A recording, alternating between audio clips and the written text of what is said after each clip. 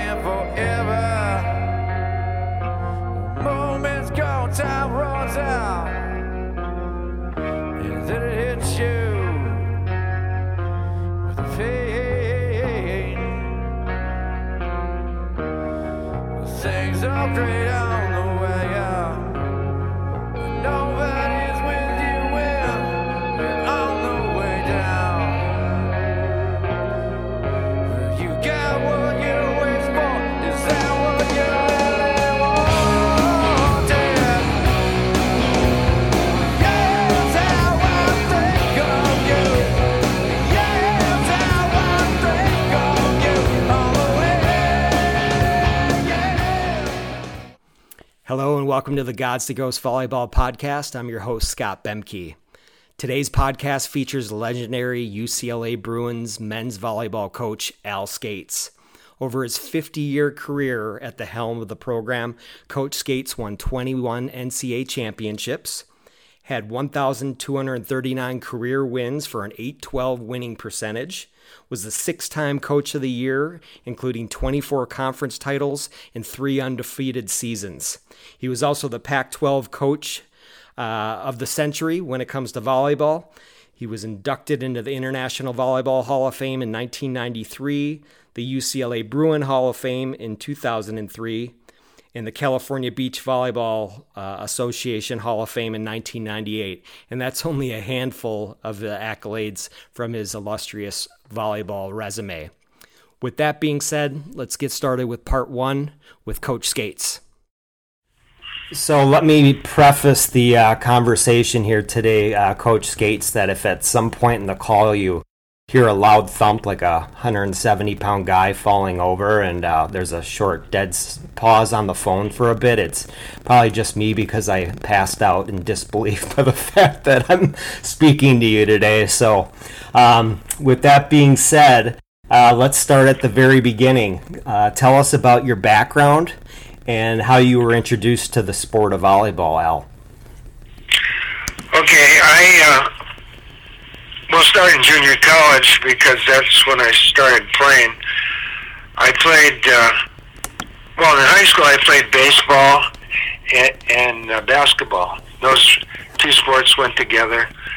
You either played football and track, it seemed like, or you played basketball in the fall and baseball in the spring. So those are my two sports. And then I got to I went to work full-time as a tractor driver at in Santa Monica Douglas Aircraft, so I could earn enough money to go to college.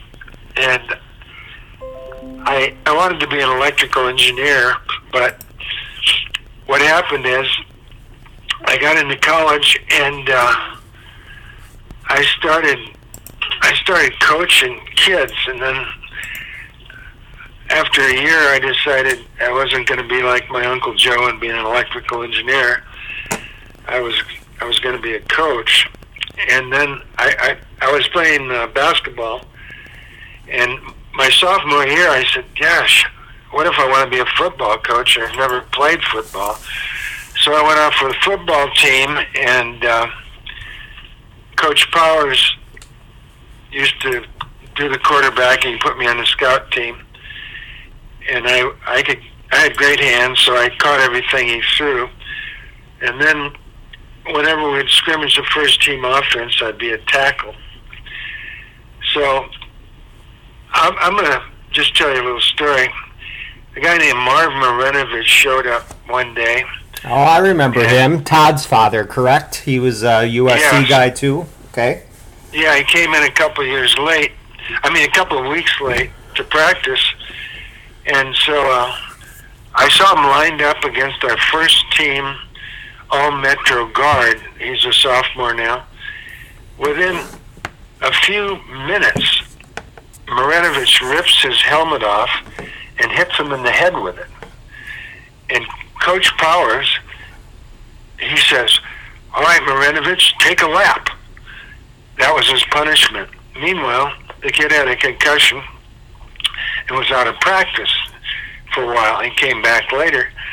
But Marinovich wasn't a big guy, but he was really strong and quick.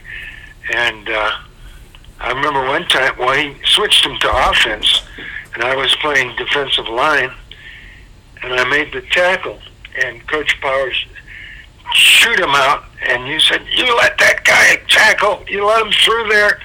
And so the next play, it was interesting, because he was coming after me. But I weighed about the same as he did at the time, 183.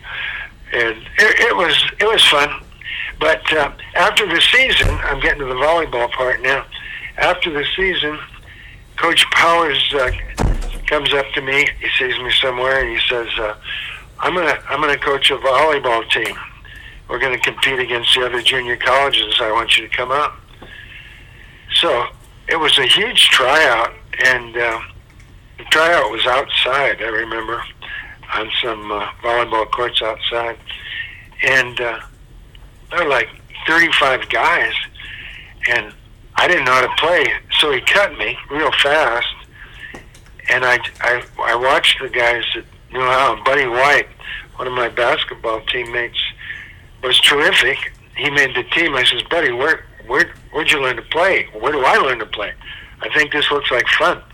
He says, go down to State Beach, Santa Monica. So I used to go down there very early on the weekends so I could play, because once the good players came, if you lost, you had to put your name on the list, and you never really got back on the court, because other people would, the veterans would come down and put their name ahead of you and that type of thing. So there was only one good court to play on, and that's what you wanted to do. So one day, I'd been on the court for a long time. I was getting better and better partners as I was learning. This was 1959, summer of 59.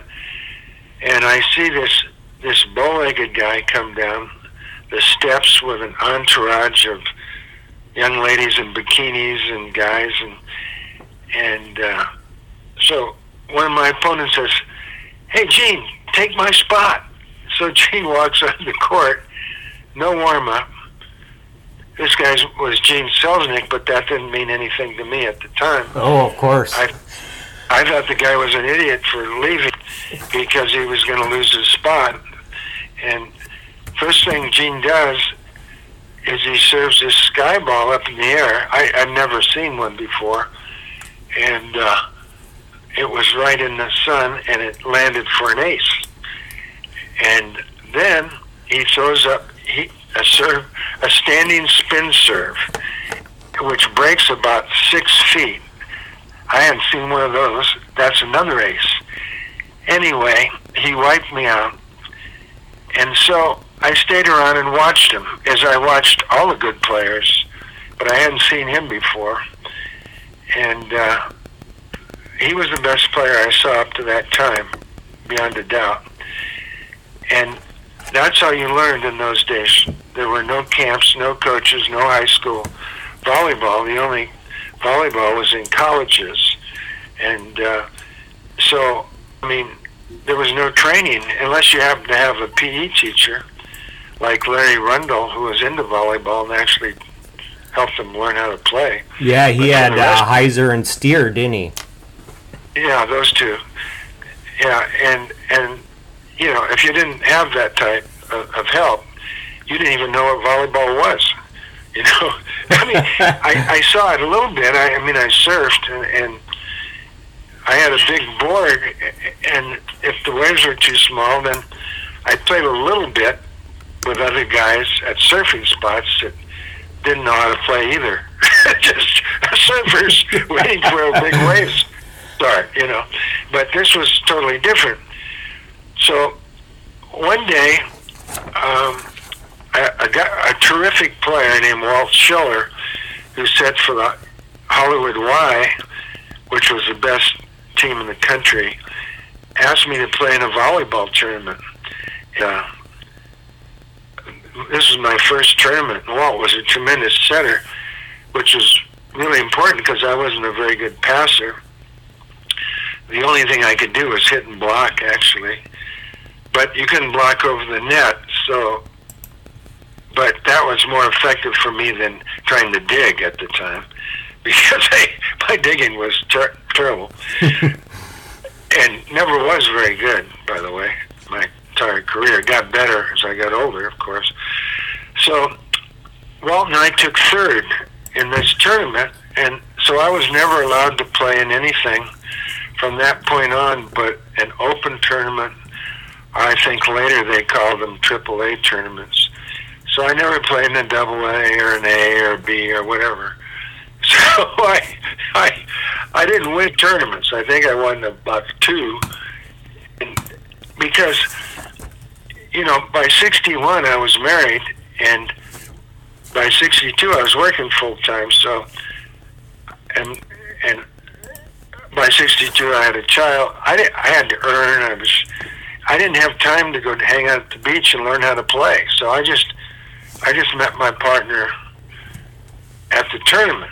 And most of the time my partner was a great athlete from San Diego named Bobby Mendoza, who actually drove a truck.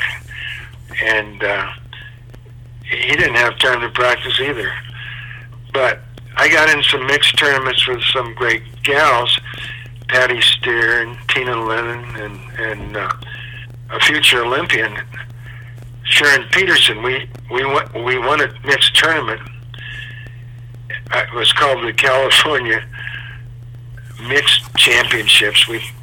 But it was played on hardwood at Santa Monica College, and that was interesting because I was running the gym at Santa Monica College during the summers, and I was totally in charge of this gym, which had basketball courts and volleyball courts, and the finals were scheduled after the time I was supposed to close the gym because the games were taking so long. I mean, we had Selznick was in the tournament, Erickson was in the tournament, Ernie Swore was in the tournament. Wow! But at the end, it was Mike and Patty Bright, two Olympians, and Sharon Peterson and myself. And so I told the people watching, I said, I'm going to have to lock the doors, and you're going to have to stay here until the end if you want to stay here. Otherwise, you have to leave. But, the volleyball people all stayed, and I got rid of all the basketball players and locked up. And what happened was that we finally won because Sharon Peterson passed a third of the court. And when she passed such a nice ball, I hit it. And when she dug a ball, she took a third of the court. And the tactics was, if the girls on the court serve her, usually on the beach, the girl stood in the corner. So the man took the whole court.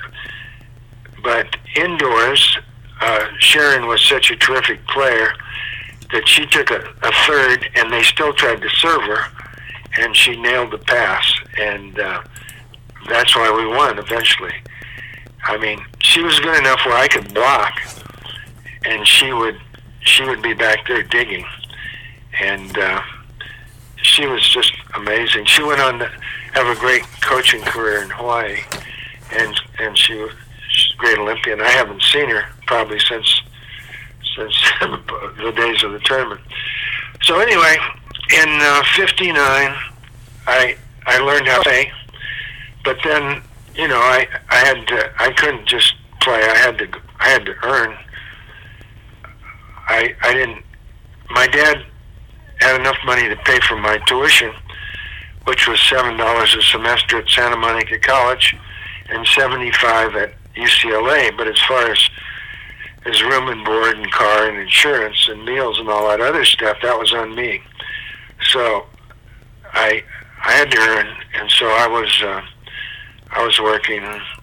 So I didn't get to spend a lot of time. I was married by the time I was 21, between semesters at Santa Monica UCLA.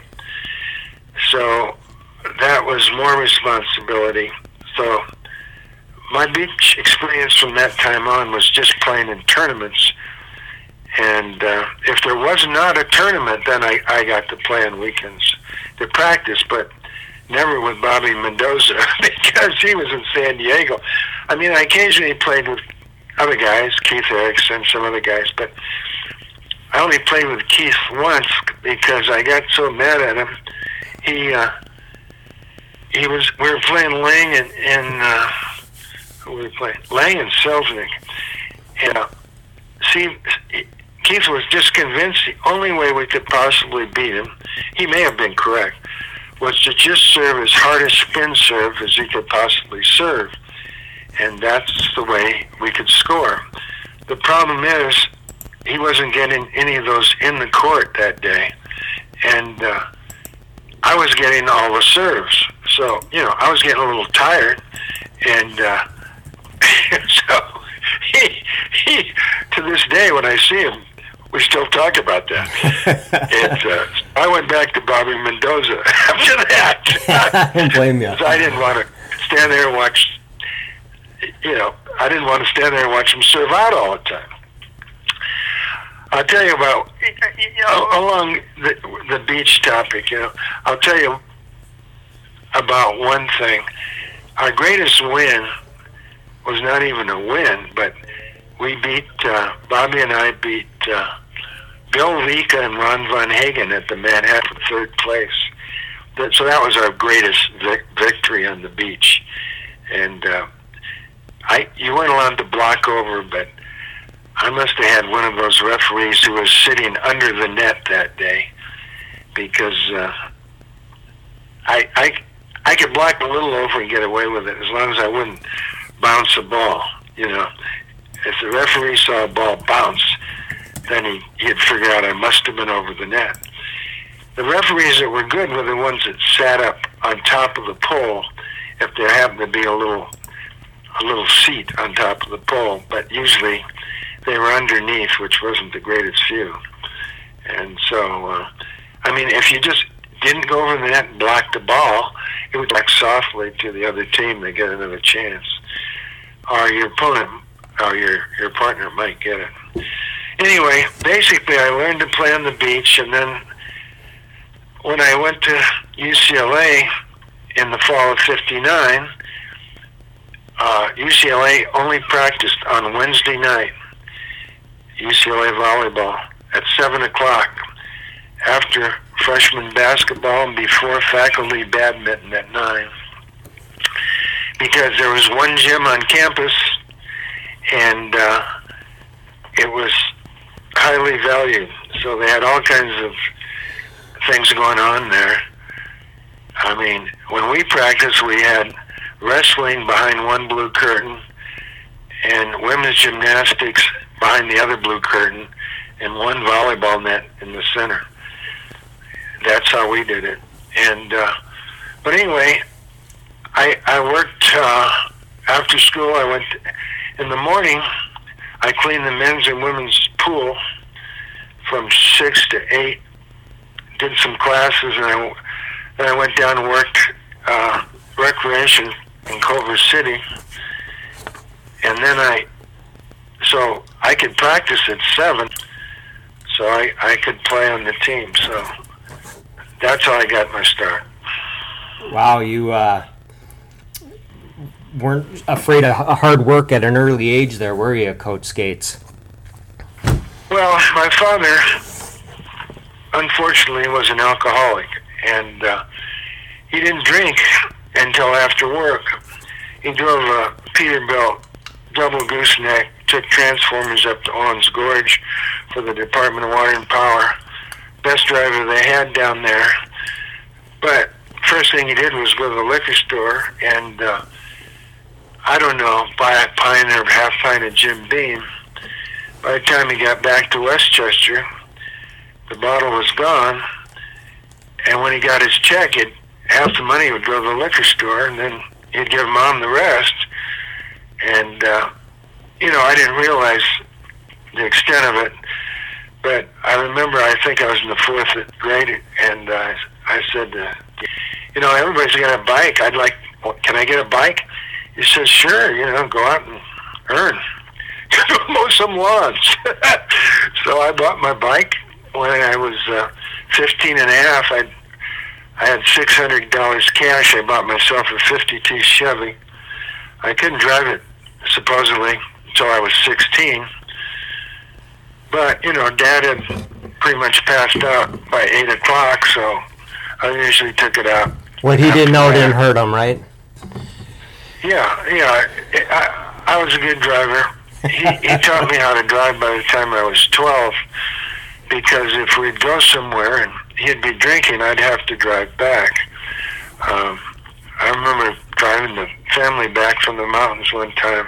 Our little sister, 10 years younger than me, and my mother and my dad, and I was about 12, I think, maybe 13. I got us back. He'd take me down to the yard and let me Peterbilt around the truck yard. When I was a little kid, I'd have to sit on his lap to see over the steering wheel. So I learned to drive when I was pretty young. Yeah, I would imagine after driving a Peterbilt, the Chevy was a walk in the park. Well, yeah, I always had a stick shift, I guess, until I was married. No, I even had a 63 Volkswagen stick then, yeah. Oh, no, I remember. Yeah, I had when we were married, I finally had a automatic. That's right, I had a Pontiac, yeah. Good stuff. So you had mentioned Gene Selznick. Who else, including Gene, were some of those established players down there in around 59, I think you said it was, that you saw down at State Beach that were, the prominent ones that you were just blowing away by? Were little guys like Bernie Holtzman, who was pretty old at that time, and his son Dane was my MVP in 1970. But Bernie and an old guy named Manny Signs, those guys were just little guys, and they were just fantastic, scrappy players. And the first great one I saw was Gene Selznick. And then when I started going to tournaments, Brighton O'Hara was one of the best teams, and Lang was great. Lang and Selznick played together at that time. And then later on, I got to see Ron Van Hagen at Sereno. I'd go down there late in the day. Sometimes if I didn't have a night class, and he'd be running out of partners, and I could play against him, which was really quite a thrill, because he was so dedicated and so strong. Indoor, the best setter I ever saw was Ralph Engen. Best hitter I ever saw early, these are my first remembrances, was a guy named Bill Olson. I think he was a former major league pitcher. He just passed on. He was playing for the Harvard Y. Probably the best outside hitter I ever saw was a Russian named Buryadnikov. He was playing for the USSR in '66 in Czechoslovakia when I saw him. The most powerful American hitter I ever saw was Ernie Swore in '63. Yeah, those are some of those guys. Yeah, I think that's a pretty good group of guys, I'd say. Well, Keith Erickson was an amazing hitter too. Of course, he played for me also. I got a great story about him. Yeah. Dordwell, before Dordwell passed on, when I interviewed him back in the late winter, early spring, I asked him who one of the heaviest hitters he ever saw, and he said he mentioned Olson's name, and he said he saw that guy deliver some leather sandwiches indoors where he didn't think the people who got hit were ever going to get back up off the ground. So it's interesting to hear that you feel the same. He was something, a sight to behold. Well, he had a tremendous vertical jump, and he'd cock his arm behind his head. Well, most people do, but he would leave it there for the longest time. He had this tremendous lag, like a golfer does sometimes with a wrist cock, and then it would just come so fast, right at the height of his jump. He was an amazing guy. I just saw him 2 years ago at the Southern California Indoor Hall of Fame, and then he got inducted the year after he died, unfortunately. But he was an amazing player. He quit for a while, and then he tried to come back, but he wasn't the same when he came back out of retirement. But boy, was he good. I don't know what year I saw him, probably when I started playing volleyball for UCLA in 1959-60. I bet you that's when I first saw him. I've heard all the...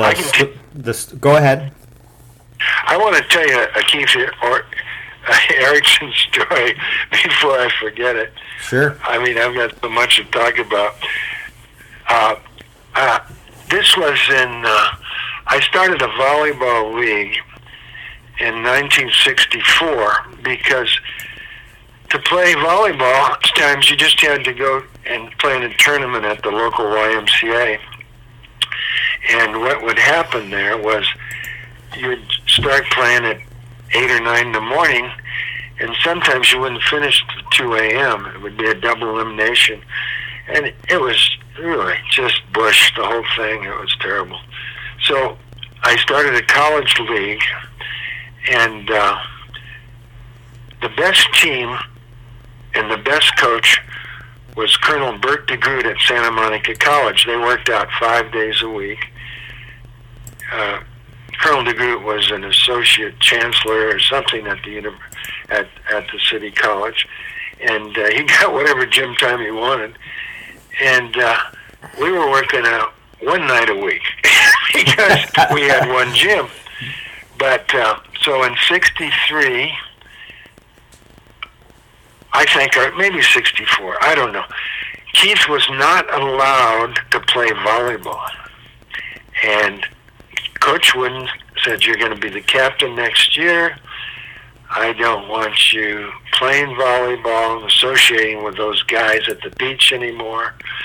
And so anyway, Keith comes up to me. We're playing Santa Monica College in the league finals in our men's gym, Saturday afternoon. And he has his uniform, and he says, "Coach, can I play?" And I said, "Well, we're not going to beat these guys if you don't play." "Hell yes, you can play." You know, and they had some good athletes and a great coach, and they were just better than us. I was recruiting guys off the football team. I had the center on the football team. I was teaching people to play. The only thing I had is 2 good setters that were in third year in law school, second or third year, Steve Drummy and John Carmack. Those guys knew how to play. And, you know, I had about 8 guys. I was struggling to get enough to have a team. Because, as I said, there was no high school volleyball, no club volleyball. And it was okay as long as I get a good athlete. I didn't mind teaching them how. That worked out good. But some were good and some weren't so good that I had. So, anyway, I grabbed the Daily Bruin Reporter and I said, "Look it, son, do not put Keith's name in the Daily Bruin. You got that?" In those days, they cooperated with you. And he says, "Oh, got it. Okay, I'll leave him out." So we beat him. Monday morning, I'm teaching school in Beverly Hills. I'm a full-time teacher. I'm a 10% employee of the university, making, I don't know, $400 for coaching. And so I run in, I get a Daily Bruin. There's nothing in there about Keith Erickson. And I said, "You know what, Coach is going to find out." So I go to the athletic department, trailers, sitting on Westwood Boulevard next to the athletic fields and stuff. And I go into Coach Wooden's office, knock on the door. He's gone. Door's locked. He probably's out to lunch. J.D. Morgan's in the same trailer, our athletic director. He sees me. He says, "What are you doing here?" Because he knows I'm working full-time, which is his rationale for not giving me more money or not, you know, making me full-time. Well, you already have a full-time job. So he says, "What are you doing here?" And I said, "I've got to see Coach Wooden." He says, "Why?" I said, "Well, I played Keith Erickson Saturday." "You what?" He grabs me and drags me in his office. closes the door. He says, Coach is going to kick him off the team. He told him that not to play volleyball.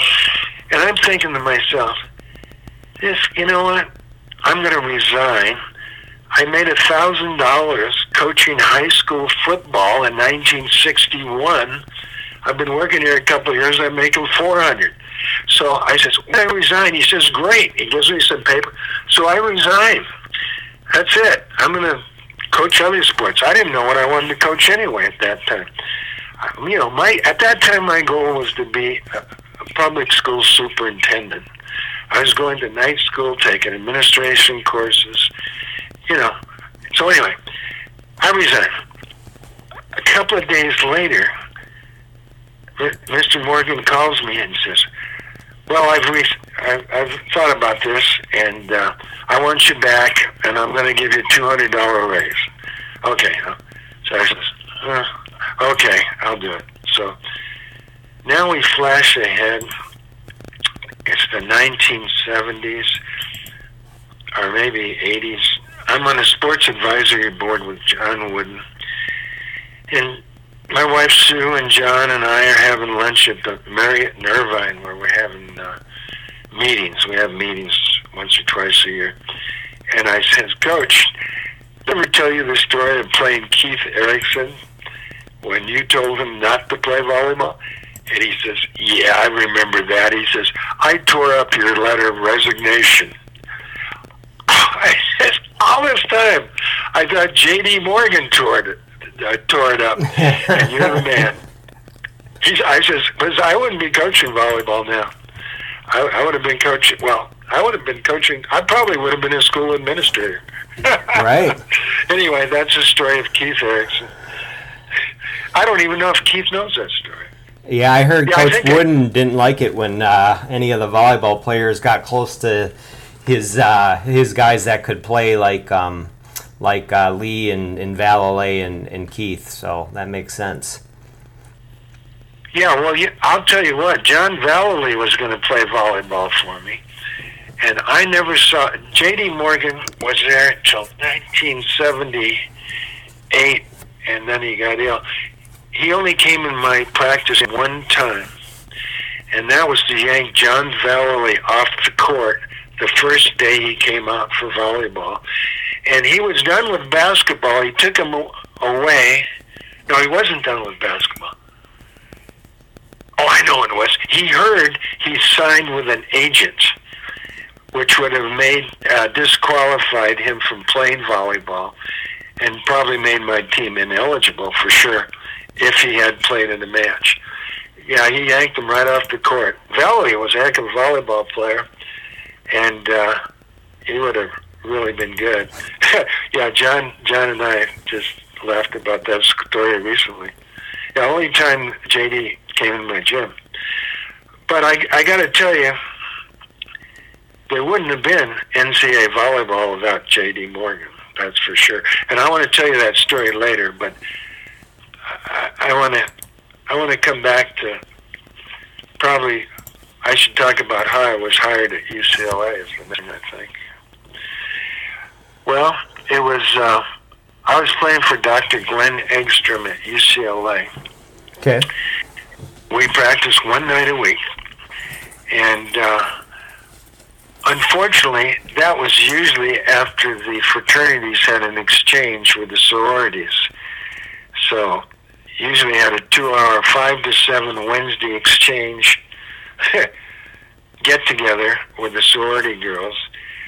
So the sorority boys would come in and, you know, they might have had a few cocktails.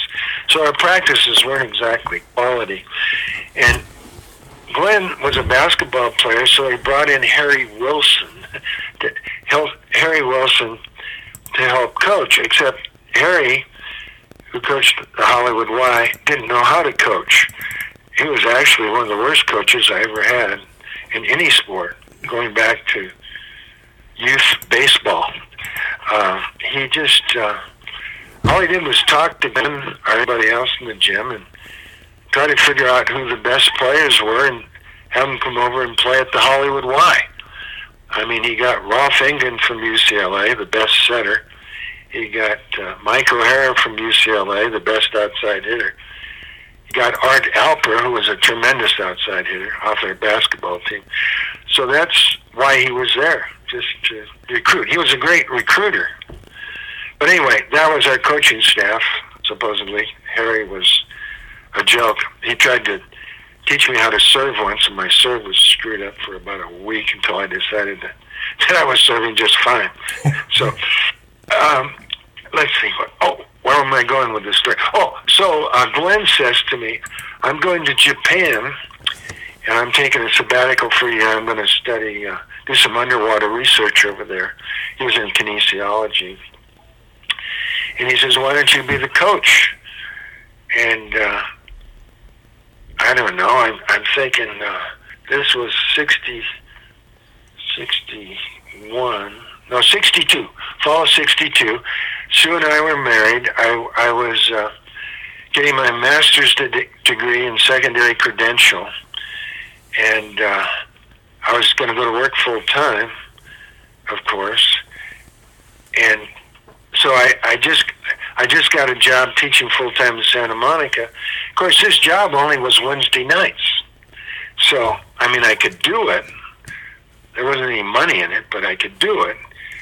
But it might, I couldn't get a real coaching job that paid real money because I couldn't accept any money because I wanted to play in the Olympics in 64. And if you accept money for coaching the sport you played in under the Olympic rules at that time, you were not eligible. You're a professional. So anyway, one day I'm driving somewhere with Sue, and I decide, I think I want to coach volleyball. So I go to a phone booth, and I call Wilbur Johns, the athletic director, and set up an appointment, and I go in to see Wilbur, and he's sitting at his desk. He's pretty busy. It's his last year as athletic director. And he's not even making eye contact, and I'm telling him about my experience, etc. And then I say, and I won't be able to accept a salary because I want to play in the Olympics. He jumps up and says, congratulations, son, you're hired. That's how I got a coaching job at UCLA. This concludes part 1 of our interview with Coach Al Scates. Thank you so much for tuning in. If you're enjoying this sort of content, please make sure to visit our website, which is godstoghosts.com. That's www.godstoghosts.com. We have plenty of pictures, videos, and transcripted interviews that we've done over the years on our website. Thanks again for tuning in, and you have a lot to look forward to with part 2 and part 3 of Al's interview coming up. Thanks.